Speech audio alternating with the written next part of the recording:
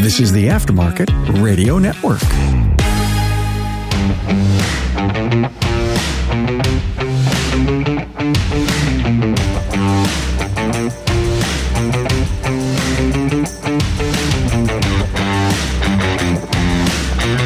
Welcome to another episode of Business by the Numbers. I'm your host, Hunt Demrest, and today I got a very special guest with me. I got Patrick McHugh from Bimmer Rescue in Richmond, Virginia, and talking all kinds of things. We are down here at the STX show in Orlando. Patrick took a class with me this morning and just wanted to pick his brain about a lot of things. You know, Patrick has what I feel like is a really unique way of looking at his business and a very analytical way that he goes about it. So I want to discuss that, a couple other things that he's got going on as well. Before we get into that, though, I want to have a quick word from one of our partners, Shopware. Sure, you know your customers love you because they keep coming back. But you should probably capture that testimonial in writing with a 5-star rating prompted by Broadly in the Shopware app. Learn more at getshopware.com. Awesome, Patrick. Thanks for coming on here. Really excited. Patrick and I discussed a lot of financials. He's a client of ours, and I love to pick Patrick's brain because a lot of shop owners, don't like to look at their numbers. But Patrick, you seem to have thrived, and you seem to have really become very interested in numbers and very deliberate about how you operate your business. So, yeah, I just want to kind of hear your philosophy. I've seen your spreadsheets, very impressed by your spreadsheets. And how did you start out? Like when you first started this business, were you always into the numbers, always planning on this? Or is this something just kind of evolved? Thanks, Hunt. Thanks for having me on the show. This is really cool. A beautiful sunny day here in Orlando, Florida. How did I start out? Great question. So I start out like a lot of people in our industry with a ton of passion, a ton of excitement, a huge desire to help people, a huge desire to fix cars, right? I didn't have any money, didn't have a clue. But I had those things, and people were drawn to that. My clients were drawn to that, and a lot of them still come to my shop to this day. I didn't know numbers at all. I knew fix the car, put the parts in the car, charge something, and I always felt really emotionally like drawn to discounting and all the same kind of stumbling blocks. It's like Groundhog Day with us shop owners, I think. Yeah. And I got a coach. I came to the first STX, I think in 2012 or 2013, maybe even before that. I met Cecil with the Institute of Automotive Excellence. Yep. And Cecil is huge on the numbers, and to the point almost of frustration in the beginning. But what he did was he showed me the habits of a good business owner, right? He said, you do these things, you do them every month.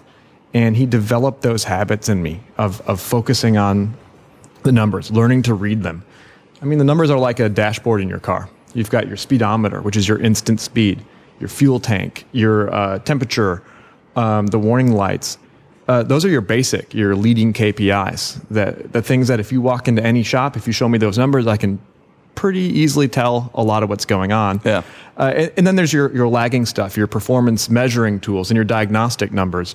That's like your scan tool you plug in so you can read codes and find out the oxygen sensor isn't reading quite right.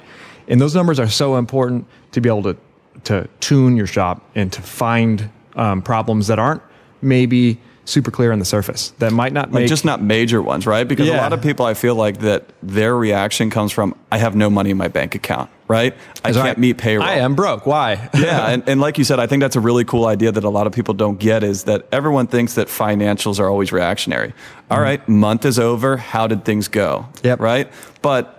it's too late at that point, right? You just lost 30 days. I mean, there's, warning signs even months before this of like, hey, a lot of people get to a point where they're like, I'm broke. It's like, you were going broke 6 months ago, right? You were slowly burning through cash, but because you had the reserves, you didn't panic about it. Yep. But now you're panicking. And now again, just like, it takes a couple months for this to get bad, it takes a couple months to build that back up. That's right. You know? I interviewed a guy a long time ago, and I remember asking him, on a P&L, what are the top 5 most important things? And this was a high-level leader. And he told me, basically, screw a P&L. By that time, it's a month late. And we've forgotten even what happened. And there's nothing we can do about it. He says, I focus on the leading numbers, the things that have to happen that I can fix now, today, right here, right now. And, car count, right? Yeah. You can't screw up any other KPI in your shop unless you have the cars to screw it up on, or hopefully to fix it on. Yeah. But car count is king to me. You have to have the cars in the door. You can't start tuning or fixing anything unless the cars have shown up to do so with. No, and that's exactly right, because, you and I were going down through and analyzing the numbers and working through and making sure that, our goals were in line with what's going on. And we are obviously using the profit and loss to do that. But the profit and loss was giving us tools to kind of, I wouldn't say, react to what was going on in the past, but kind of just to make sure we had the expectation set and make sure that it was, made sense. But then what that allowed us to do is to kind of set a couple goals. And what we talked about is when we went down through this is, hey, when it turns out, this all just comes down to car count there, right? Yeah. Because, you're doing the right thing. The profitability was there. We know what the fixed expenses are. We said, hey, you know what? Everything else is in line here. If you get this number of cars, you're good, right? And now you have one thing that you have to look for. You have one thing that you have to inspect on a daily basis. And you and I were just talking about this morning. You're like, hey, at 8 cars, it works. We're doing exactly right. At 9 cars, we're a little bit ahead. 7 cars, we're behind. Yep. Because a lot of people think at this, and I think that they look at the numbers and they get completely overwhelmed. Oh my gosh, yeah. Right? Analysis paralysis. Yeah, and I tell people this. I'm like, you're looking at it in too fine of details. Like, numbers need to be taken from a macro point of view, and also just like any sort of, betterment. If you try to focus on 5 things, nothing's going to improve, right? And so if you have multiple issues with your shop, focus on the thing that's making the biggest effect right now, and then start moving down the road. That's right. It's like your bus is going down the road and you're hurtling down the road at 55 miles an hour in the bus, and the right front tire has gone flat and it's going womp, womp, womp, womp, womp, womp, womp, womp. You wouldn't be over there adjusting the mirror and checking the air conditioning for the people. No, you need to stop the bus. We need to put a new tire on it. We need to keep going down the road safely, right? And that's huge. Yeah, I love the numbers. I'm a nerd for it, but you do not have to be a successful business owner. I've got a friend in one of my coaching groups that he's not a numbers guy. He's a passion guy and an energy guy, right? And that man knows how to drive cars through the shop like you wouldn't believe, and pump profit as well. And he just focuses on getting the cars in, car count. How many cars a day? We need 20, 30, whatever it might be. And what are we selling on them? We got to sell on them, So my big focus is car count right now, all the time. That's like my king. The king KPI is always car count. But you do have to have some other things right?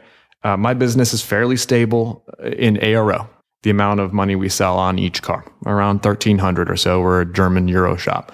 If you're a general repair, I'd say half that would be just about right. $600-700. I'm thumbs up in your KPI. The sale rate of a ticket that you present, how much of it do you sell?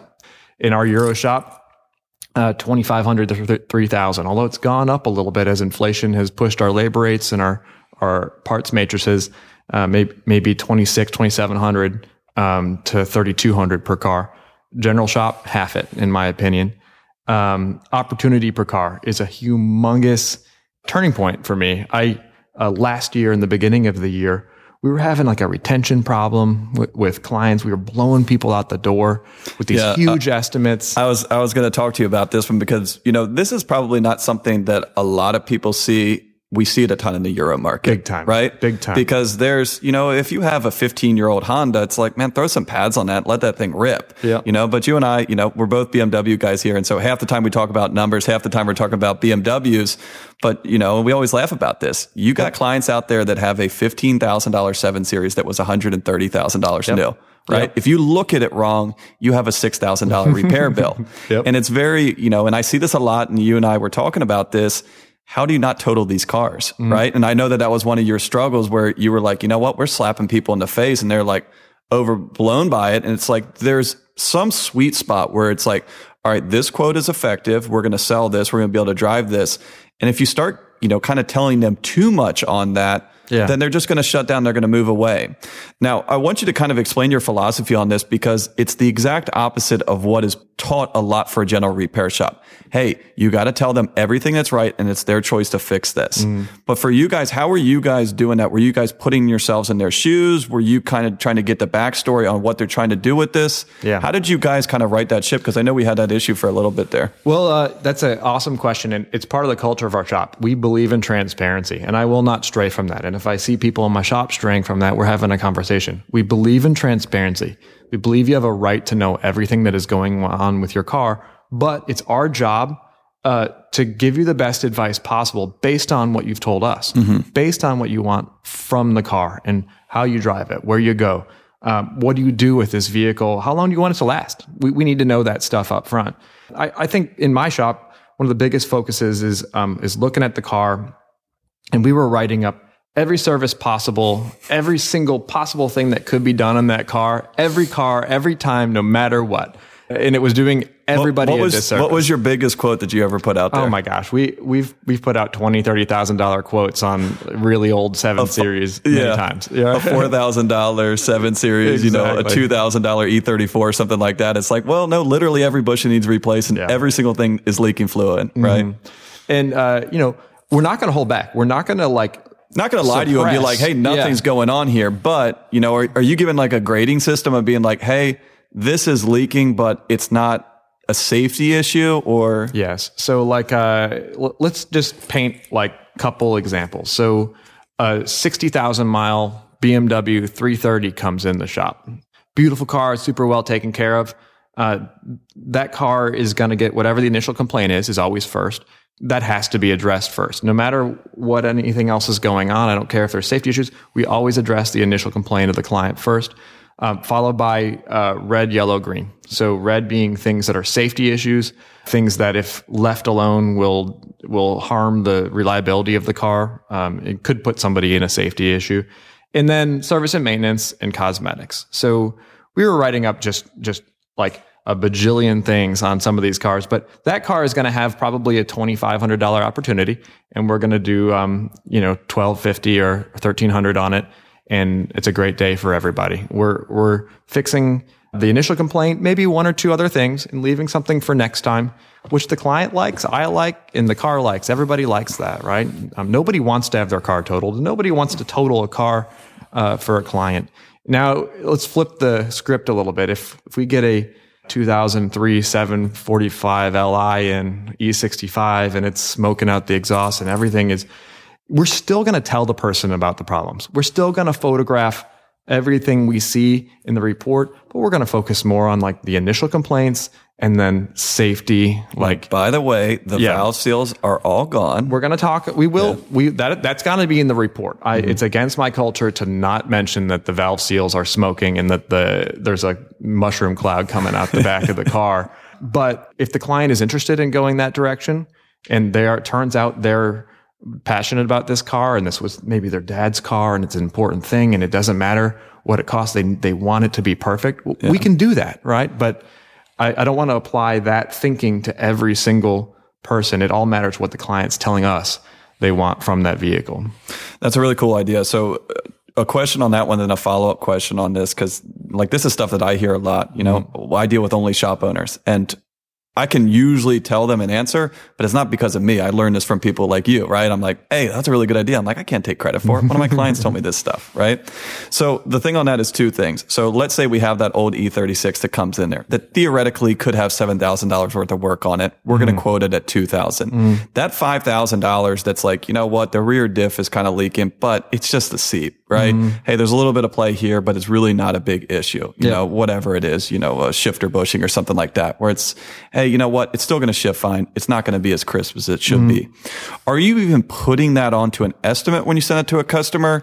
When you call them, are you're obviously mentioning all this stuff. Yeah. But on some of those, green stuff that is, truly cosmetic, are you even putting a price on that? Or are you waiting to see what their intentions are before you even put that on there? The client has a right to know everything about their car. It's a difficult question. Let me paint a picture too of how things work in our shop. Our technicians are by nature, their job is to tell us everything. Give us an unbiased view of this car. We don't tell the technician, oh, hey, this is a single mom and she's broke and she's this and that.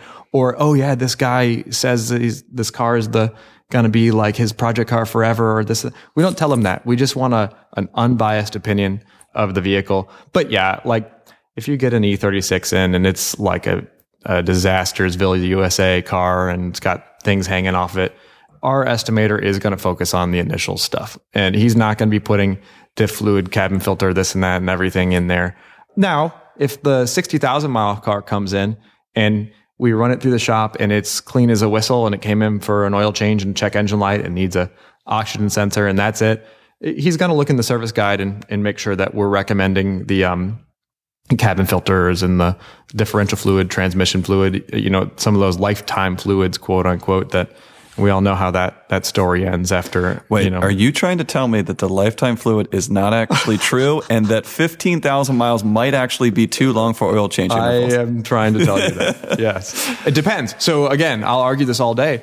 It depends on what the client wants from the car, right? Mm-hmm. If they're traded it in 2 weeks, then we're not going to change the oil or the diff or this and that. But if they tell us based on their plan for the car, it might make sense to drop every fluid in the whole car. Or they're saying, hey, I want to go to a track day and do this stuff like that. It's like, if you're going to a track day, everything rubber needs to get replaced, including all cooling systems, anything plastic. And that right there is a difference in our model. We are a relationship consultative sales company, and it starts with questions. It starts with those things I said. How long are you going to drive it? What do you do with it? That all matters so much to us. Versus the transactional model, which is your car needs $8,000, you want to do it or not, right? Yeah, and I think that's the biggest thing too that a lot of people forget is, you're a trusted advisor, right? People a lot think of trust as advisors, accountants, lawyers, stuff like that. You're a trusted advisor to these people because it's like, you know what? Put yourself in my shoes. What would you do? Right? Because the average consumer doesn't know the difference between a crankshaft and a tie rod, right? Mm-hmm. You're speaking a completely different language. All they're seeing is dollars and stuff like that. Yep. And I think that what is lost a lot is just like you said, hey, Miss Smith, is this you? Yep. Mm-hmm. All right, cool. It's ready. It's going to be $8,000. You want us to fix it? That sounds like a lot of money. All right. Well, come pick it up. We're done here. Right. Mm-hmm. Where it's like, hey, we're all humans here. No one likes to spend money on the car. And a lot of people are not trying to be cheap. They either don't have the money or they don't understand the importance of this stuff. Yep. And so I think it's really important to bring that human element or keep that human element in there of being like, hey, what are you trying to do with this? Yep. Does this match up? Hey, if you're trying to drive this thing for 6 more months, let's do this, this, and this and trade it in. It'll be perfectly fine for you. Yep. We all have bad days where we just turn to someone and ask, how the heck do I fix this? When that happens to you on the business side, which may not be your strong suit, you want someone quick and you want them to be clear. That's exactly what Dan Groen from Detroit Garage found when he peppered the folks at Shopware with questions about how to make the most of its shop management system. As he puts it, they continually solve the curveballs that we throw at them. With 7 shops, Dan jokes that he is a demanding client, but that is a sign of a guy committed to his business. Even better, the Shopware support team met every challenge with, in Dan's words, impressive capabilities and vigor. No complaints, no hassles, just a commitment to help Dan through his day. As Dan says, we make each other stronger. Now that's a partnership that works. It is time. Visit getshopware.com. And it's the secret sauce. The secret sauce of independent shops is people are just looking for that guy where they can go to and they tell them what they really need to do with their car. Yeah. And the secret is that guy has asked them and knows that is the only car they ever want to drive, and they're not comfortable buying a new car and they want to keep it for another 10 years. Knowing those things about your client is our secret sauce in this whole industry, if you ask me. And anybody who's trying to ram repairs down somebody's throat without knowing the story and walking in that client's shoes for a minute is doing our whole industry a disservice. I'm really passionate about that stuff, and I think a lot of people need to start thinking that way if our independent world is going to continue to flourish, which it will. Yeah, and I think the big thing there too is that if you could kind of misconstrue what Patrick just said there of, having compassion doesn't mean that we're not making profit here. Right? We're not discounting this work. We're not saying, we're going to have a 20% gross profit margin on this. This is being selective of what's getting sold here. Yep. All that work is still getting sold at a profitable level. And, he said before, your ARO is over $1,300. So it's not like we're giving this stuff away for free. There's a way that you can do the right thing, help out and still make money at the same time. That's totally right. And one of the things that I say, I steal your word is, one of your big things is profit is not a 4-letter word, right? A lot of people feel like that they have a yes or no choice on, do I want to help people or do I want to make money? Because they feel like that there's only 2 extremes. You can either do this for $50 an hour labor rate, or you can be the guy that's shoving that $8,000 estimate down your throat. But really, you can do this in a profitable way. And I love your philosophy on the way that you talk about profit, right? Profit is not just a selfish thing where Patrick's making all this money. I'll let you explain it, but, just kind of go over your philosophy on why profit is important and what it really does to your business. Yeah, absolutely. And I'm really passionate about this too. And if I had a table to stand on and stomp my feet, I would be doing it right now. And I'm speaking to you right now on a podcast that could be transmitted to my clients, to my family, to my friends, to everybody. And I'm comfortable saying that profit is not an option in a business. Yeah. Profit is something that business has to have. And it took me years to get over feeling guilty about making good money on fixing cars. And what I think the important thing to realize is what you do with that profit and what that is doing for your clients, for the people in your business, for your community, is really important to me, right? And what I will do with the profit in our shop is make our business better for our clients, better tools, better transparency. The DVI systems that a lot of us use nowadays, come at a cost, but they provide a better service for our people. Lifetime warranty, something we're going to start doing in our shop. Oh, cool. Lifetime warranty. That means if you come into my shop and you have to have the timing chain done on your Audi, and it sucks because it costs $3,800 or whatever it might cost, you never have to do it again. Yeah. As long as you own the car and as long as you come to me. That's really an incredible thing. But you can't do a lifetime warranty if you're not making money on the front end of thing, right? It's like, hey, I can't afford to do that twice because I barely made money on the first go around on that. Exactly. So when a shop owner is in a corner and is wondering how they're going to pay their bills next month, they're wondering how the shop owner can't make good decisions for their clients. It's that simple.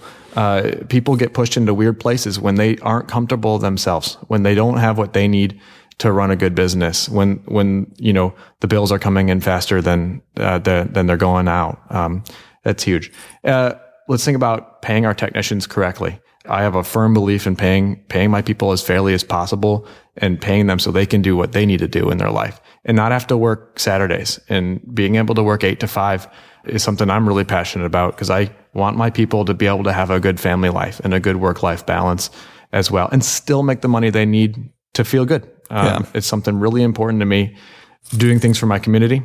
I would like to create a training facility for young techs to come in and learn our trade and learn that you can make a good living in our town of Richmond without having to go to college if you don't want to. If that's not your thing, if you don't learn that way, you can come to our shop and learn everything you need to know as long as you're hardworking, as long as you're willing to learn, and as long as you don't give up. Anybody can do it.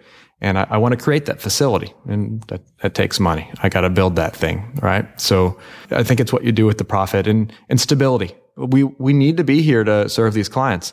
And if my shop goes away, I won't be able to serve anybody, right? And having profit in the bank, and if there's one thing COVID taught me, it's that, because that wasn't fun for any shop. No. And I questioned a lot of things when that all went down. Having more businesses die in this country, not due to lack of sales or lack of process and procedure, but lack of cash flow, right? A big wave comes and they can't endure it, right? And I want a business that my employees can work in every day and know that the business is financially stable and know that we're going in the correct direction and know we have reserves and a cushion account on top of that cushion account. So if something crazy happens, it could be anything, that they're going to be able to get paid, be able to pay their bills. I've got kids. I have 3 kids. Ainsley's 7, Ireland's 4.5, Lawton is 2.5. And I've got to provide for them, right? And that's a burden I carry on my shoulders. But as an owner, we are also responsible for the other kids in our shop.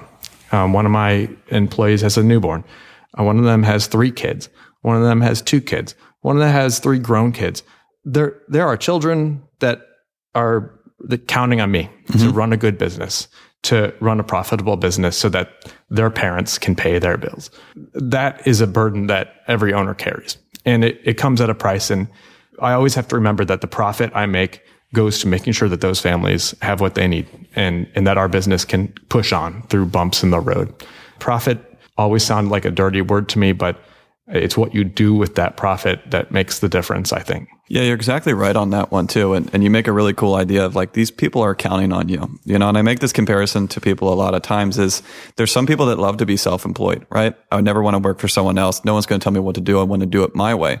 But there's a lot of people, that and some of these people have owned shops before, and they said, you know what? I'd rather just show up, get a paycheck, because that's a lot more secure. It is. Yep. And there's a lot less stress on it. And sometimes I tell people like, hey, either make a change, make some money, or go work as a technician. You can make twice as much money and alleviate all that stress. Yep. But the funny thing is you just mentioned there of, these people are counting on you. So they don't think that they're doing anything risky. They're like, you know what? I'm a technician at Patrick's shop. I'm getting a paycheck. And unless I do something and I'm a bad employee and I get fired, this paycheck is always going to be here. Mm-hmm. Right. But what they don't see is what small businesses go through. Like we were talking about with COVID. Yep. Hey, it gets really tight. It gets really scary. You're not sure what's going to happen next. Yep. And they don't have to deal with that kind of stuff.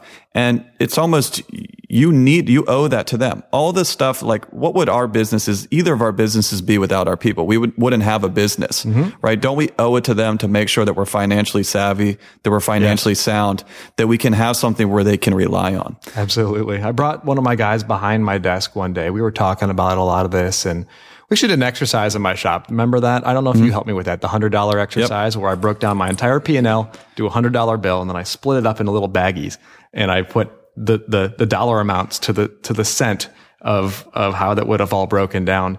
And I brought one of my guys behind my desk who was always kind of skeptical about what was going on behind the curtain. And I laid before him my P&L, and I did this exercise. I explained that when I collect $100, it's not all just going into my pocket. This right? much goes to pay you. Mm-hmm. This much goes to pay the parts. All right, there goes 50 whatever percent of it. And then, okay, here's the rent. And we had this little pie chart, and it just kept getting smaller and smaller and smaller. And then I picked up this little baggie, and I was like, this is Patrick's. $15 in here. Oh, wait, hold on. We forgot about somebody. Uncle Sam comes in. That's right. Okay, well, there goes that. And I showed him my spreadsheets and stuff, and how much work I'd poured into those spreadsheets with my goals and the red, yellow, green and everything. And he was like, holy smokes, this is your job, isn't it? I'm like, yes, this is my job. Now it's like, it's finally kind of clicked. It was like, hey, you know what? Patrick's not sitting back there. Cause I think the perception is obviously everyone says this, hey, I'm selling this labor for $150 an hour. I make $40 an hour flat rate. $110 going to Patrick's pocket. That's right. Mm-hmm. And then you can explain to them until your face turns blue. Well, there's other expenses. I got to keep the lights on. Still in the back of their head until you've lived it, until you've seen it, you don't really understand it. Mm-hmm. And then when you work down to that level, you'll be like, okay, wow, this is a lot more than what I expect. And I think even more of that is like what you talked about, showing them the spreadsheet. Yep. It's being like, hey, do you know when I come out and I'm kind of busting your guys' balls and being like, hey, we need that other car. We need to get the ARO up. This is not me being greedy. This is me diagnosing my business, right? Just like how you have that car and you're going down through looking at signs, taking readings on it. I'm doing the same thing for this business. I'm not just doing this to, put more money in my pocket. I'm doing this to make sure that we're healthy and make sure that we're optimized here. The check engine light is on and it's flashing, and I'm coming back and I've plugged my scanner in and I've discovered that it's a coil, and I'm asking you to switch the two coils to see if the problem moves. And that's what we're doing right now in the business. That is one of my jobs, right? Somebody just asked me today, what about my roles and responsibility? What's your job as an owner? And it's pretty clear. I am the visionary of the company. Where the direction of the ship goes, I am to set the heading. That's my job. But also financials. This stuff is part of my job every day. Managing debt, leveraging credit, and making big financial decisions, changing the direction of the company. Are we going to work on EVs or not? We are. That's my call, and that's part of the owner's duties. But the financial burden of all this stuff is something that I carry on my shoulders as well. We all do as owners. Yeah. And it's a heavy weight to bear. I remember that day talking my tech like that. I could see him changing his view of what I did back then. I think he thought I just watch YouTube videos all day, which I do watch YouTube videos sometimes when I watch Carm's podcast. Yeah. Anyways, I think he realized what I carry in building our shop, right? There's hundreds of thousands of dollars of equipment in there. There was a year I didn't get paid at all in the beginning. There are many sacrifices I've had to make as an owner to make sure everybody got paid during COVID, during times where there wasn't car count, the one thing we needed. That's a pretty heavy burden to bear. after that, he kind of left me alone on that stuff. And I think he's glad that's not something he has to carry around. And from then on, the man pretty much asked me, how can I help? What can I do? What can we do to get more cars in the door, Patrick? Sounds like that's a pretty important thing. And I've heard a lot of that. So it's been a really cool journey with all that stuff. Yeah, I think, culture is so important in a business, right? It doesn't matter how much money you make. If everyone's showing up to work and they're miserable, it's going to be a miserable place for them to work. It's going to be a miserable place for you to own, Right. And so it's so important and so refreshing to see someone that's like, you know what? Culture is not at the expense of profit, right? You can do this right. You can do this effectively. So Patrick, we were talking before, you're a numbers guy. I like the way that you look at stuff. It's not the standard. All right, we just got aero, we got car count. You got a lot of different things that you are kind of all a mixture of this stuff. But what do you think is like one of the most important numbers? One of the big things that you look at that a lot of other people don't look at? So one of my favorite KPIs that I kind of coined a phrase for is called push rate. And my trademark. Trademark. Patrick McHugh, 2021. My guys, I heard this term in the shop one day. A car came in for something. It wouldn't start, needed a starter, and the guy didn't buy it. And the guys were like, it's a push, push it out. And what that means to me is a car that came to our shop. Let me back up. A client had a problem somewhere. They found us through my marketing that I've spent hundreds of thousands of dollars over in the past year or two getting out there. They converted on my marketing. They placed a phone call to our shop. We converted them into a client, a paying client. We sold them a diagnostic procedure to find out why their car wouldn't start. They towed the car all the way to our shop. They dropped it off. We formed a relationship. We exchanged the keys. We dispatched the car. We got it in the back. We found out it needed a starter. We called the client and we did not sell the starter. And then the car is now back outside with a tow truck inbound to pick it up and it's going home, right?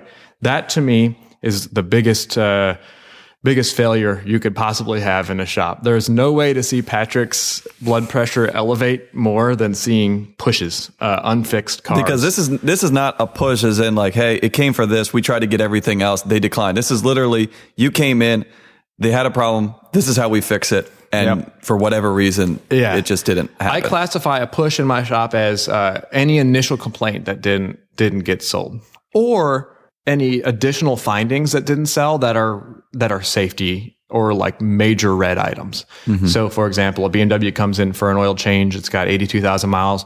We pull it in, and the tires have cords showing on them. And then something happens, and the car leaves with tires with cords showing on them. Or a car that comes in, and the valve cover gasket's gushing so much onto the exhaust that it's smoking, and it could create a fire. And then we say whatever we say, and the car leaves with the valve cover gasket gushing and a potential fire. Those are pushes in my shop, and we have a process for managing that stuff. So if an advisor starts to makes a sale and uses their tools, which they better use all their tools, I want to make sure financing was discussed. I want to make sure that alternate transportation was offered, and all those things, right? All of our quiver of arrows that we have to solve problems for clients. If that doesn't happen, if they do all their things and the car is still not being fixed, we have a turnover process. So the manager, the advisor will hang up the phone, immediately go to the manager, explain the scenario, and the manager will come on the phone and make sure that everything was done right. Make sure we did our job as a shop, right? And we've found sometimes the manager get involved and find out and say, hey, just want to make sure we did our job right here. Were you offered financing? Were you told about our 12-month 0% interest financing? And the client's like, oh, no, I didn't know that was a thing. How does that work? And then we find out the client wants to fix it, but just it wasn't a good time, right? And well, what if we stretched it out over 12 months? Poof, they're fixing the car. And that process captures that push rate in the shop. I was seeing a lot of push when our opportunity was way too high, when we were finding too much stuff on these cars. And what, you think that people were just shutting down, just be like, you know what, I'm out of here. The thing that I think was going through people's minds is, wow, when I go to Patrick's shop, it's like he tells me I need $7,000 every time. And I'm just not going to go to Patrick's shop. Or I'm gonna sell ignorance this car. is bliss, right? Yeah, exactly. And we were just, the term is we were killing the sheep rather than shearing the sheep. That's kind of an ugly term for it. But clients don't want to have their cars totaled. Neither do we, right? And that wasn't helping anybody. That wasn't helping the car. That wasn't helping the client. That wasn't helping our shop or our technicians or anybody to do business that way. Fixing the starter and maybe the 2 rear tires, not all 4, but the 2 rear ones that were really bad. That's helping the car. It's leaving our shop in a better condition than it was. It's helping our shop make money, which is one of our prime directives. Helping our technicians get hours and whatever they need to do. It's helping everybody. So that's a better way. Now, when you have, obviously some of this push is obviously internal, right? Of like, hey, are we following the proper procedures? And some of this is obviously external, money is finite, even financing and stuff like that. And so how do you kind of analyze some of these push and say, hey, did we do everything right? And this is just going to be one of those things? Or, hey, you know what, we messed up on that. Like what kind of goes down through when you analyze something like that? That's a great question. So I have 2 criteria for push. 5% is kind of the gold standard. If we have less than 5% of the cars are pushing, that's the gold standard. And the silver is 10%. If it's less than 10%, I'm not barking up any trees or really freaking out about anything. Because guess what? Like, not every car should be fixed. Yeah. Right? There are times where it just doesn't fit what the client wants. Right? They come in the shop and it's not about can't afford, but maybe this is time, right? It's an older car. It's got 380,000 miles on it. It needs $10,000 just to be safe for state inspection. That is an acceptable push in my book, right? Like, it's time to put that thing out to pasture. Like, hey, you know what? It had a good run. It's okay. It's done. It doesn't owe anyone anything. Yep. Just put her to bed. Buddy. Have a good life. Maybe your parts can save another car from the junkyard or whatever. That's an acceptable push. Not every car needs to be fixed, but I do believe that 90% of them do. And if that's not happening, we need to be looking at ourselves in the mirror and making sure that we were executing our model. Make sure we were asking the right questions and taking the time to give a client a good consultation on their car, showing them our shop and selling who we are to our clients, not just moving too fast and ramming stuff down people's throats. Yeah. And I feel like that's, a real struggle, especially right now. Most shops are really busy right now. Mm-hmm. And I think that one of the, kind of downsides of being extremely busy is a lot of people say, hey, I can't dedicate the time that I need. And so then what ends up happening is, a lot of times people end up selling, their sales might be more, but it's less than it really could be because they're just being like, hey, I need to get this sold. I got to pick up this other line. And another thing, it's not the product that you want to deliver. That's right. Like you mentioned earlier in this, it's like, hey, this is why independent shops, thrive is the customer experience on it. It's when something that the dealerships just can't deliver, but if you start to turn into that turn and burn, everything's quick. Hey, Ms. Smith, this is what it is. You want to do it? Yes, no. We got financing. I don't want to do financing. Whatever. Forget it. Exactly. It's like, hey, this is not only the exact opposite of what we're trying to do here. You're probably not going to make that much money on it either. No. And it's a self-duplicating process when you don't do that right.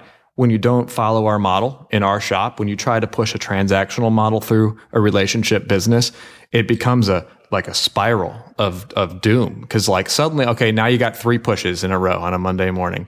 All right. We needed 8 cars to do great in our shop. Now we need 3 more tomorrow, right? And that just compounds everything because now we have too many cars tomorrow because we didn't serve the people we needed to serve on Monday. And now we have to move even faster to get to these cars. And now it becomes even more transactional. And then the whole thing just explodes, right? Yeah. And we can't do that. We have to be consistent. We have to focus on this stuff. We have to slow down to take the time to serve our clients, right? And the beautiful thing in a Euro shop, and also the scary, difficult thing, is that you help me reverse engineer that we only need 8 cars a day to do awesome, to achieve the business's profit that it needs.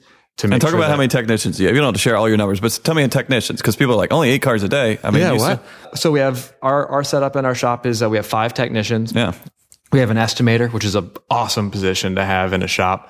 And we have anywhere between, depending on the moment, but 1 to 2 advisors and then a selling manager that also sells sometimes. That's our setup. One of our technicians is a working foreman that controls the flow through the shop and helps set promise times to make sure that we're making good, we're setting good expectations for our clients. That's our sort of setup. through the shop. But what you helped me do is I had a rough fall. We had a big push rate problem.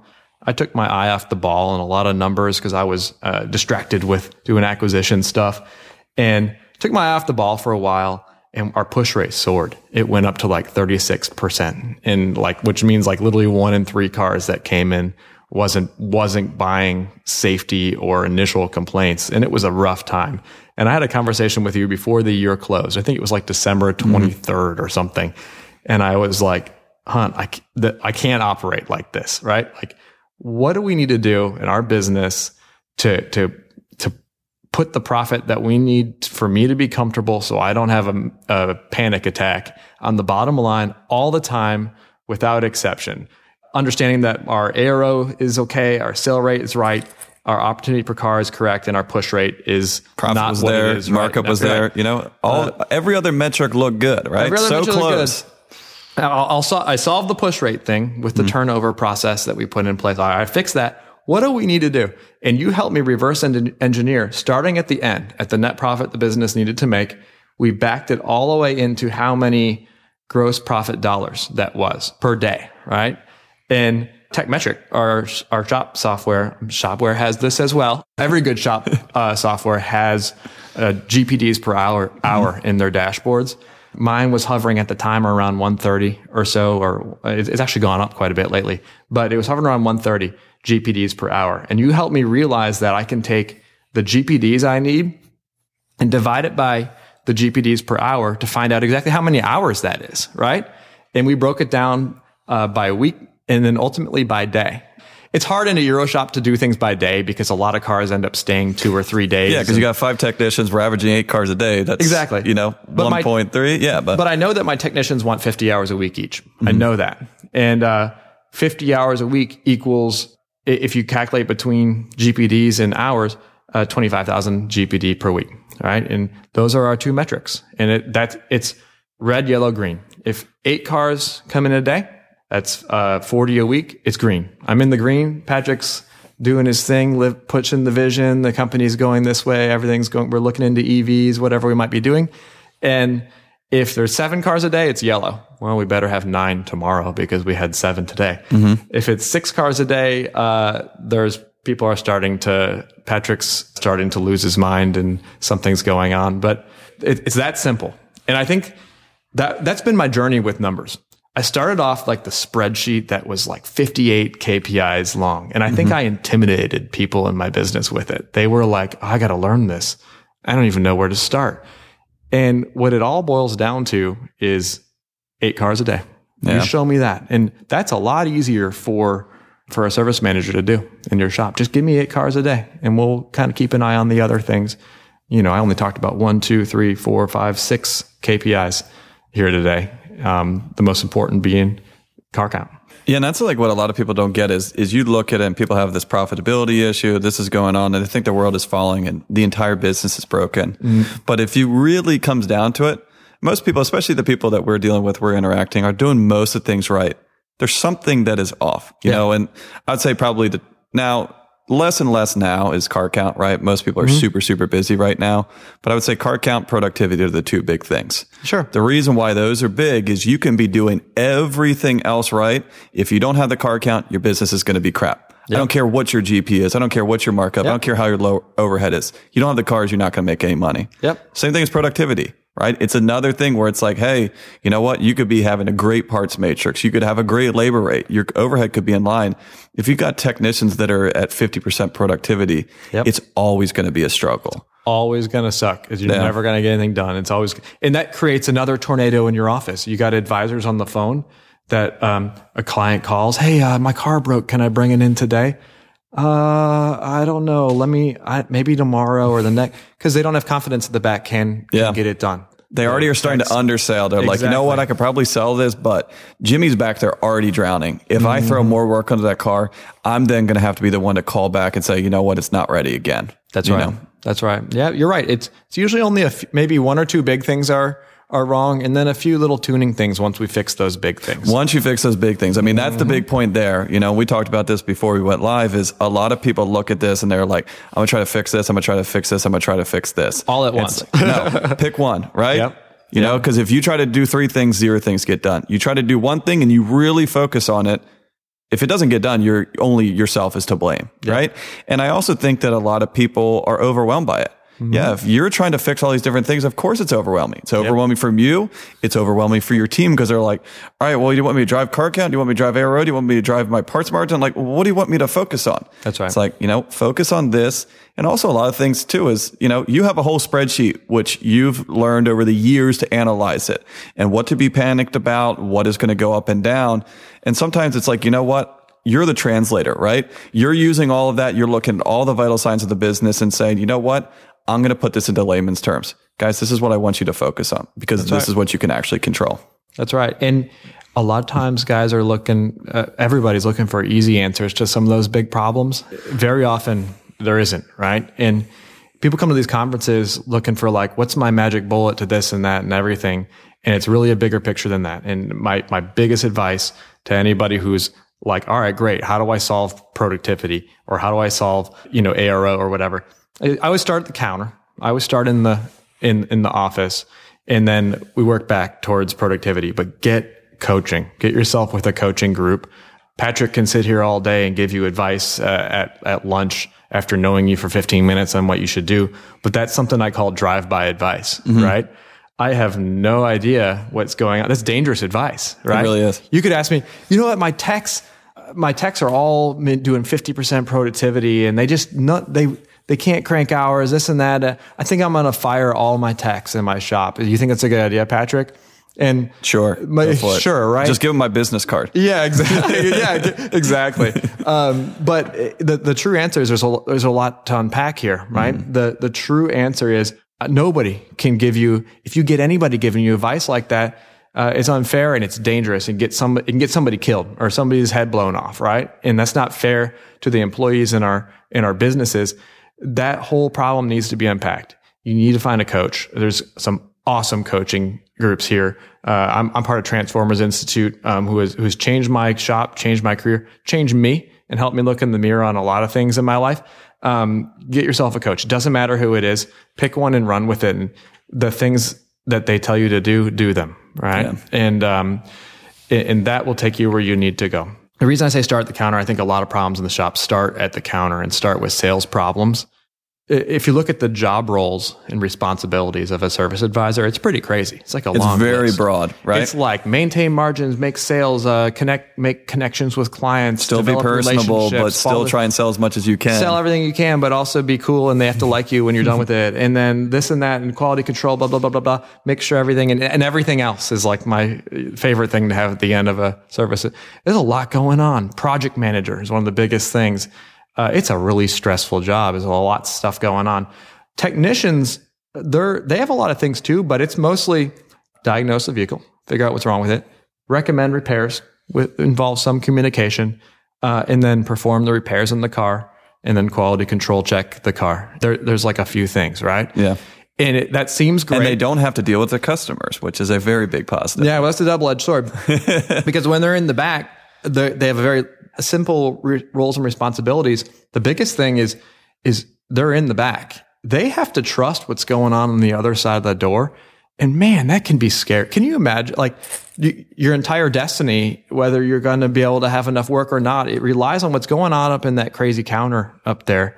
And that's got to be a lot. That's got to be anxiety. I don't know how those guys deal with that sometimes. I've never worked as a professional tech, like, on that level, but man, that takes a lot of patience and a lot of like trust, right? And I think that we should always start on the counter. That's where a lot of those issues start. And I think most techs, I've never met a tech that was like, I don't want to produce a lot of work. I just want to be like kind of half speed and like just kind of go along. I'm sure there's somebody out there, but those guys want to do good. They want to do good for you and for themselves. And they want to produce results. And I think a lot of those issues do begin in the counter, and sales training, service advisor training, management training is crucial to getting that stuff right. No, you're exactly right. Because a lot of people, you look at what's the pinch point of my business. Like one of the things that you mentioned before is like, you're talking about productivity. Oh, my techs are not productive. I'm going to fire all the technicians. But then when you look at this, you figure out, that is a, symptom of the problem. That's not the cause of the problem, right? You're like, your shop is set up terribly. You have the oldest equipment, right? The lift takes this long to go up. It breaks half the time. When they try to use a tire machine, all this, you're like, the technicians are doing great for what they have at their disposal. Or the same thing. Hey, my technicians aren't productive. Your service advisor isn't selling crap, right? You know, it's like you aren't even giving them a fair shake at trying to do this kind of stuff. You know, and so it's one of these things, like you said, of, you know, working with a coach, being able to get down to your business. Cause at the surface, every business is the same. We're selling parts and labor, right? But anyone that says, hey, every business is the same is kind of paraphrasing. Yes. Everyone is a little bit different. Everyone works a little bit different. Even if it's the same, even if you have a Euro shop in Richmond, you're going to run your business completely different from the guy that's 3 miles away from you. That's not necessarily right or wrong, but you got different people. You got different layout. You got different customers. And ultimately, you might have different philosophies too.